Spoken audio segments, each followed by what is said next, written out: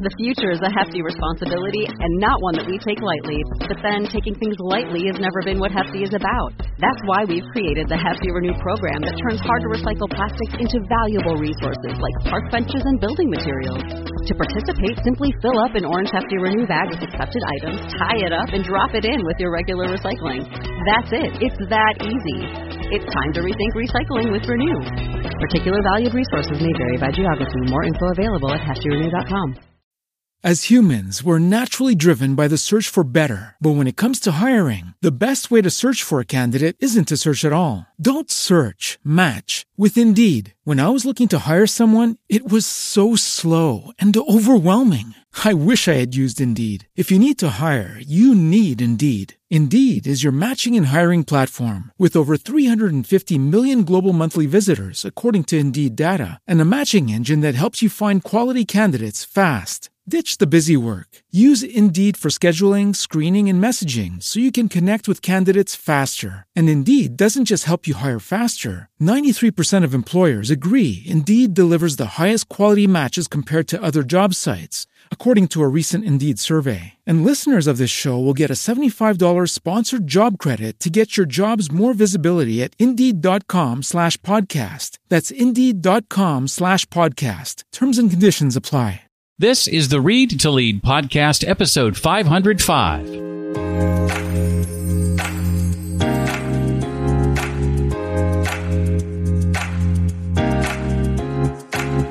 When you're a family-first entrepreneur, you prioritize time over money. You're not trying to grow that business just to see it as large as you can build it. Most entrepreneurs start a business seeking freedom, but end up in a prison of 100-hour work weeks, isolated from their family. Instead, how about letting go of the hustle and embracing a family-first mindset? Hi, I'm Jeff, and this is the Read to Lead podcast, the podcast that's dedicated to your personal and professional growth. If you want to achieve true success in business and in life, it begins with developing a consistent and intentional reading habit. And that's what this podcast is designed to help you do. Like, what books should you be paying attention to in the first place? Well, this podcast is a good place to start. And that includes today's author and book. The author is Steve Chou, and he's written a book called The Family First Entrepreneur: How to Achieve Financial Freedom Without Sacrificing What Matters Most. I'll be asking Steve what he's learned the last 15 years about the lies of the hustle, how he recommends validating your business idea, what he means by chasing your curiosity instead of your passion, and much, much more. In light of our topic and our guest today, I've decided to put on sale at an 85% discount my Boss Free Virtual Summit. This is an online conference I hosted, interviewing 30-plus entrepreneurs, all who went from working for somebody else to working for themselves. Included in those 30-plus interviews are over $1,500 in speaker bonuses. You get access to the original video interviews, also audio-only versions of those interviews. Normally $497 for a Boss Free Virtual Summit All-Access Pass. For a limited time, just $79. All you need to do is go to jeffbrown.me to get your lifetime all-access pass to the Boss Free Virtual Summit. Again, just $79 for a limited time when you go to jeffbrown.me. That's jeffbrown.me. Steve Chou is a highly recognized influencer and speaker in the world of e-commerce and has taught thousands of students to profitably sell physical products online. His blog, mywifequitterjob.com, has been featured in Forbes, the New York Times, Entrepreneur, and MSNBC. He also runs the My Wife Quit Her Job podcast, which is among the top 25 marketing shows on Apple Podcasts, and a YouTube channel with hundreds of thousands of subscribers. With his wife, he runs BumblebeeLinens.com and hosts an annual conference called the Sellers Summit. He carries both a bachelor's and a master's degree in electrical engineering from Stanford University. His new book is called The Family First Entrepreneur: How to Achieve Financial Freedom Without Sacrificing What Matters Most. Well, Steve Chou, I am so excited to have you here and to talk about this book. Welcome officially to the Read to Lead podcast. I'm very happy to be here, Jeff. So explain riddle me this, Batman. Explain this to me. Electrical engineer to entrepreneur selling handkerchiefs. How does this happen? It is very random. unplanned, and my parents were freaking out. I bet they were. I mean, this all started because my wife wanted to quit her job, and we live in an expensive area. That's really what it is. So we live in the Silicon Valley because I'm an electrical engineer. You pretty much need two incomes in a good school district. My wife was making six figures at the time as a financial analyst. She becomes pregnant with our first child, and she says, "Hey, I hate my job. I'm just going to stay home with the kids." I was fully on board with that because I didn't get to see my parents as much as I would have liked growing up. And I didn't really want to cut back on the lifestyle. I still wanted a good house and a good school district. Right. So we just brainstormed ways to make money on the side. And you mentioned handkerchiefs. The reason we came up with handkerchiefs was because when my wife and I got married, she's a crier. Like, she cries at all these occasions. Yeah. We paid an ungodly amount of money for photography, and she didn't want to be in the photos drying her tears with ratty tissues. Looked all over the place for handkerchiefs. Couldn't find any anywhere except for these factories in China, but you had to buy a whole bunch. So we bought a whole bunch, a couple hundred, used a handful of them, and we just liquidated them on eBay, and then ended up selling like hotcakes. So when it came time, we were like, hey, why don't we revisit that handkerchief factory and just launch a store? And that's exactly what we did. And still going strong today, I understand, right? Yeah, it actually replaced her salary and profit in the first year, and it's been growing the double and triple digits since. Today, it's a seven-figure business. We actually just bought a warehouse earlier this year also. Oh, wow. I've been familiar with your blog and have read posts from it, mywifequitherjob.com, over the years, but it wasn't until I opened your book that I realized, well, you were that guy. I didn't know until I was like, oh, he's that guy. Okay, I know this guy. You mentioned your parents and your wife, and you dedicate the book to your parents, your kids, and your wife collectively. And as the author of a book about the importance of family, I've got to ask, what does family mean to you ultimately? Yeah, it means different things to different people. For us, it's about a core of emotional support, love and trust, financial, emotional, and social support. But I think more importantly, what I lacked growing up was shared experiences, memories, and a history. In order to be able to have shared experiences, you have to really be present. I was fortunate growing up, although my father worked a lot and spent his evenings in front of the television, mostly. My mom was very good. She was a stay-at-home mom for our younger years, and she was very good about the experiences part of it. It wasn't just giving us things or, putting us off in a room or telling us to go outside and come back when it gets dark, kind of, although there were those days as well. But she was very much about the experiences. And one of those experiences for me was going to the library and developing a love for reading. And I attribute what I do today in large part. There's some others involved along the way, but the impetus was my mom. Now, as I grew up and I went to school educated out of me the desire to want to learn and to want to read, oddly. But my mom planted that seed. Seth Godin helped rekindle it later. But my mom was all about the experiences. So I definitely identify with that. So my dad, he came to the U.S. with nothing. So he worked his way from the ground up. My mom was heavily into work also. She discovered a cure to a rare disease. So my parents are both very accomplished. And it wasn't that they didn't want to hang out, but you come here with nothing, got to work your way up. I really appreciate everything that they did for me. Good save there. Good save. I'm teasing. Well, let's have you sort of define then what family first entrepreneur really means. What traits does this type of entrepreneur typically possess? Typically, when you think about a business, you think about an entity that's for profit. When you're a family first entrepreneur, you prioritize time over money. You're not trying to grow that business just to see as large as you can build it. You also prioritize profit over revenue. Like if you follow like the stock market and the companies out there, a lot of times, like let's take Amazon, for example. For the longest time, they were losing money hand over fist. They were just trying to generate revenue, build a buzz. Family first entrepreneurs is like the complete opposite. You know approximately how much you need, and your goal is really more free time. It doesn't have to be for family per se. It's just time to do what you want to be doing, time to be spending time with who you want to be spending time with.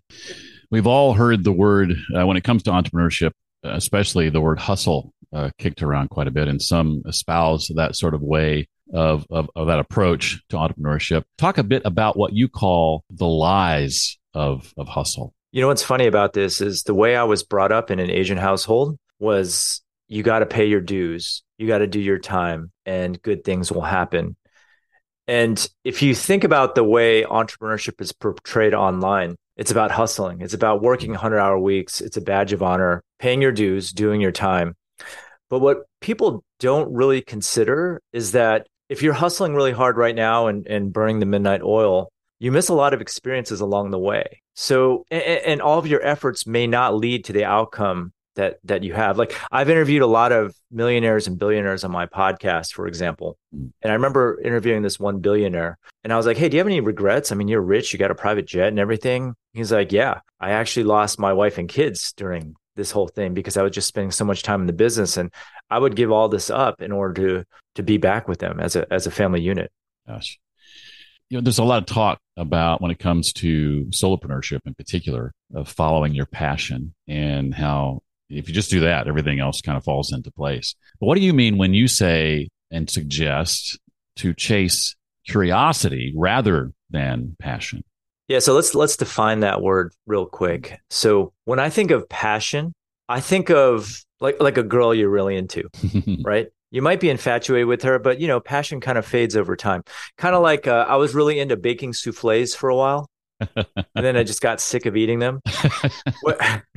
Whereas if you chase curiosity, like if you look at your life, chances are there's something that you're really good at, or you're really knowledgeable about that particular aspect of whatever it is. And you're knowledgeable for a reason. It's because you're curious about it. And when you have a lot of knowledge about a certain skill or task, that gives you a lot of inherent advantages when it comes to business. So that's what that means, really.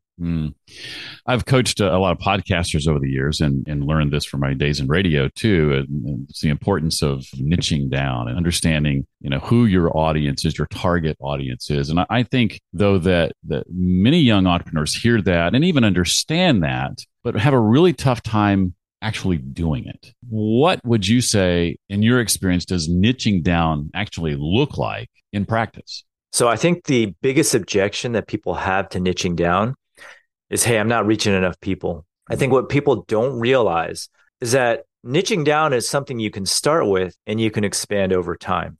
Really, niching down really just means speaking to a single person at first and just really standing out. Like if I focus my business strictly targeting you, Jeff, books, read to lead, whatever, chances are I'm going to get you as a customer. And it's really about standing out. And then you build upon those victories. Niching down in the beginning doesn't mean that you have to niche down for the rest of your business career.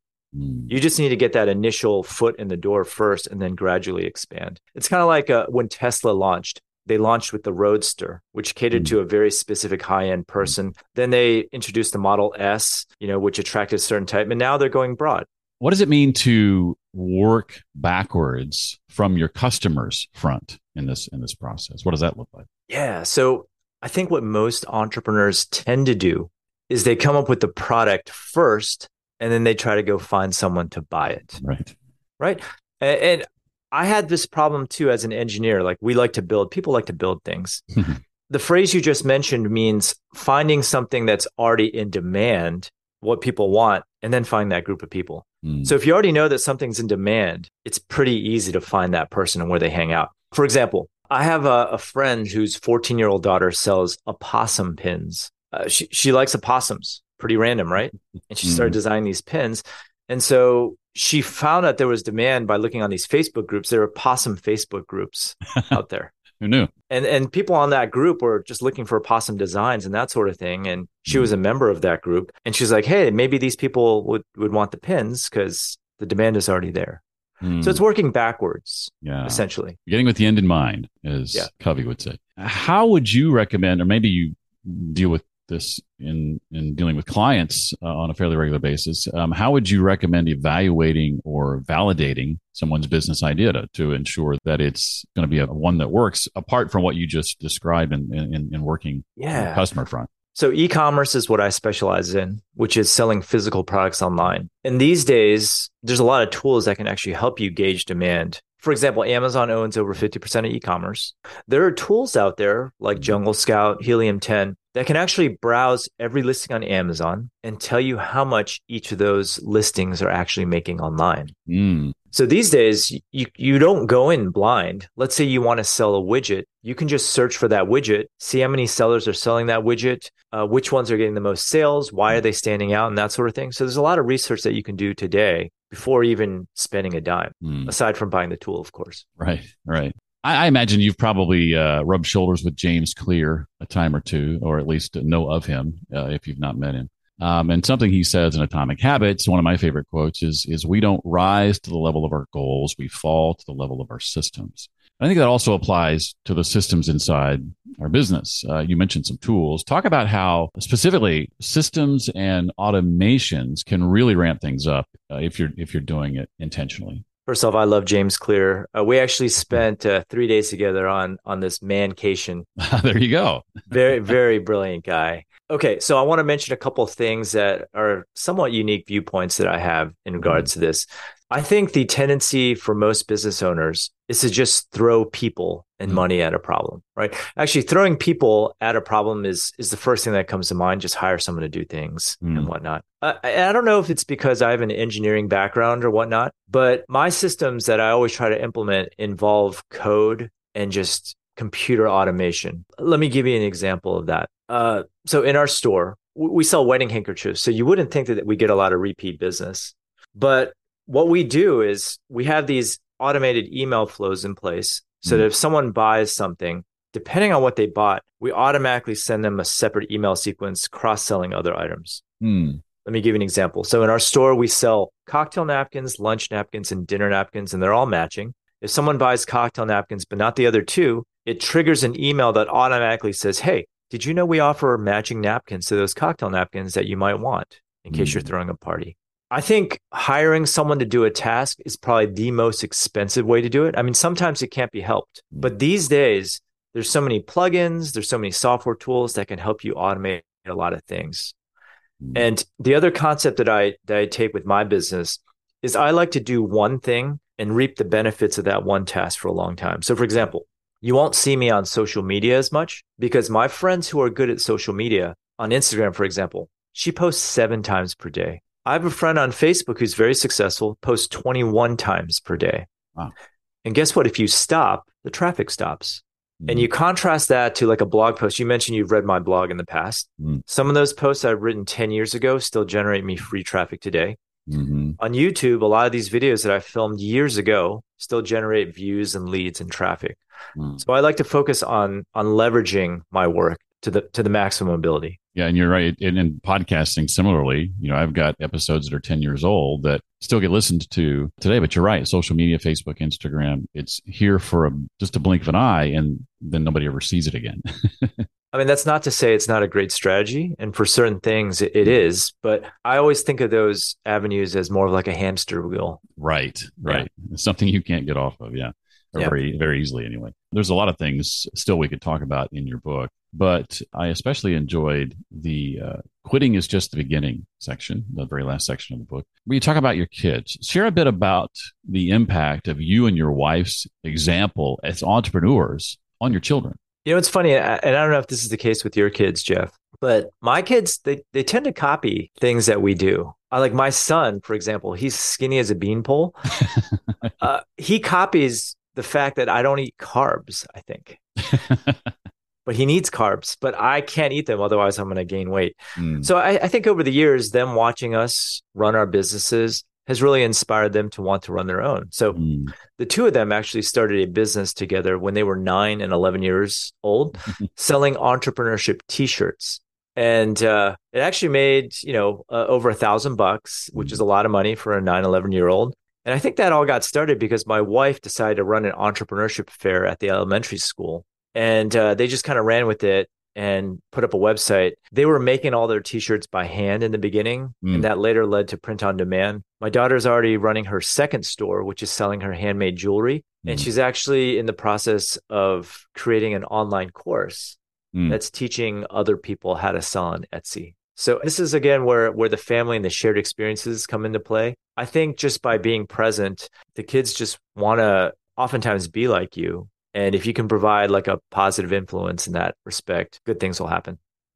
I've got a niece who's just turned 18 I can't believe she's 18. That I'm very excited about passing your book along to. She's very entrepreneurial and creates a lot of her own stuff that she's gone to different fairs to sell and hasn't hit the inflection point of, jumping online and broadening her customer base that way, which I think could be very lucrative for her if she did. There's still a lot from the book that we could touch on. We don't have time to hit on every point, but what would you say I've not asked you about, Steve, that you want to make sure people know about from the book and want to get across?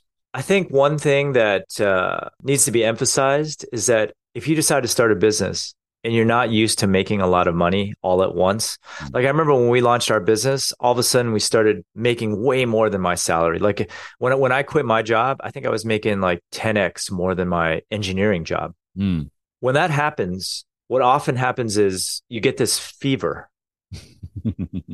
All of a sudden you're intoxicated with this money that's coming in and you want more of it, even though you don't need it. So I used to start setting these ridiculous goals. Like, great, we made 100K in our first year. Let's try to grow that 50%. And then we grow it. And then I'd set bigger and bigger goals every year. I think just for ego purposes, and I was in these mastermind groups. If your audience isn't familiar with that, it's basically just a cohort of people, entrepreneurs who meet and help each other. And I'd hear about my friends growing, 200%. So I'd be like, all right, well, if my friend can do it, I can do it. And then I ended up just driving my wife crazy. And meanwhile, we're very frugal people. We don't even spend a small portion of what we make. So what was the point of making more and more and more money? And so I would just caution your listeners to just expect that to happen. Because I think overcoming the ego is the hardest part of business. Because I know that if I wanted to blow up my Bumblebee Linens, which is my e-commerce store, for example, I know I could blow that up, but at what expense would that happen? And that's why it's always very important to remember why you started the business in the first place, and then find something that will satisfy that ego. So for me, the way I operate is I do one thing every single year, and I focus on that one thing. So this year was the launch of the book. Last year, it was YouTube. The year before that, it was TikTok. Every year, I find one thing to just kind of engross myself into. And that's what I found has satisfied my ego. As I read the book and read about some of that story that you shared and the come to Jesus meeting that you and your wife ultimately had, I was worried. I'm like, does this marriage last? Are they still married today? Are they, I'm saying all those kind of things.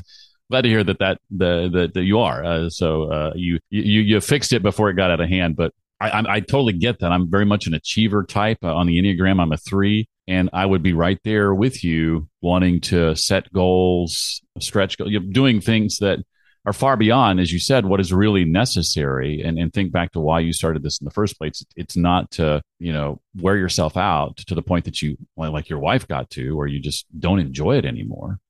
You've got to recognize those signs. That's probably one of the most valuable things that comes from the book. I mean, after all, it's the family first entrepreneur. Well, we actually just celebrated our 20-year wedding anniversary yesterday, in fact. Oh, congratulations. Congratulations. That is Thanks. Awesome. Well, let me ask you a couple of questions not related to the book, if I may. Okay. The first one I'd like to ask is related to books, and that's just some recommendations for books that you've particularly enjoyed and got a lot from over the years that maybe have impacted you in some way. So I always like books that have to do with psychology. Maybe it's because I was an electrical engineer and my job during the day was literally to stare at a monitor all day long. And I think I lacked those skills coming out because I was an engineer. So that's why I'm fascinated by it. Probably my all-time favorite book is Influence by Robert Cialdini. And I can attest that the principles in those books probably catapulted mywifequitherjob.com to 7 figures. Oh, wow. Because of the principles. Because I didn't know those principles. And I'm not sure I'm sure your audience, a lot of them has probably read that book. But we have to talk about James Clear's Atomic Habits. Yeah. Because of him, actually, I have a pull-up bar right outside of my bathroom. Yeah. And so whenever I need to go to the bathroom, I just do pull-ups. It's like this fixed routine that I have now, right? I think having habits, it's a lot like systems, right? The habits that you create is what's going to propel you forward. And then another book is How to Win Friends and Influence People. They all have similar themes. Yeah. I want to ask you lastly just about how you manage your personal knowledge. We've gone from information scarcity to information abundance to what I would argue is now information superabundance, which is almost like scarcity, because when information is super abundant, it can be just as hard to find and to deal with as when it was scarce.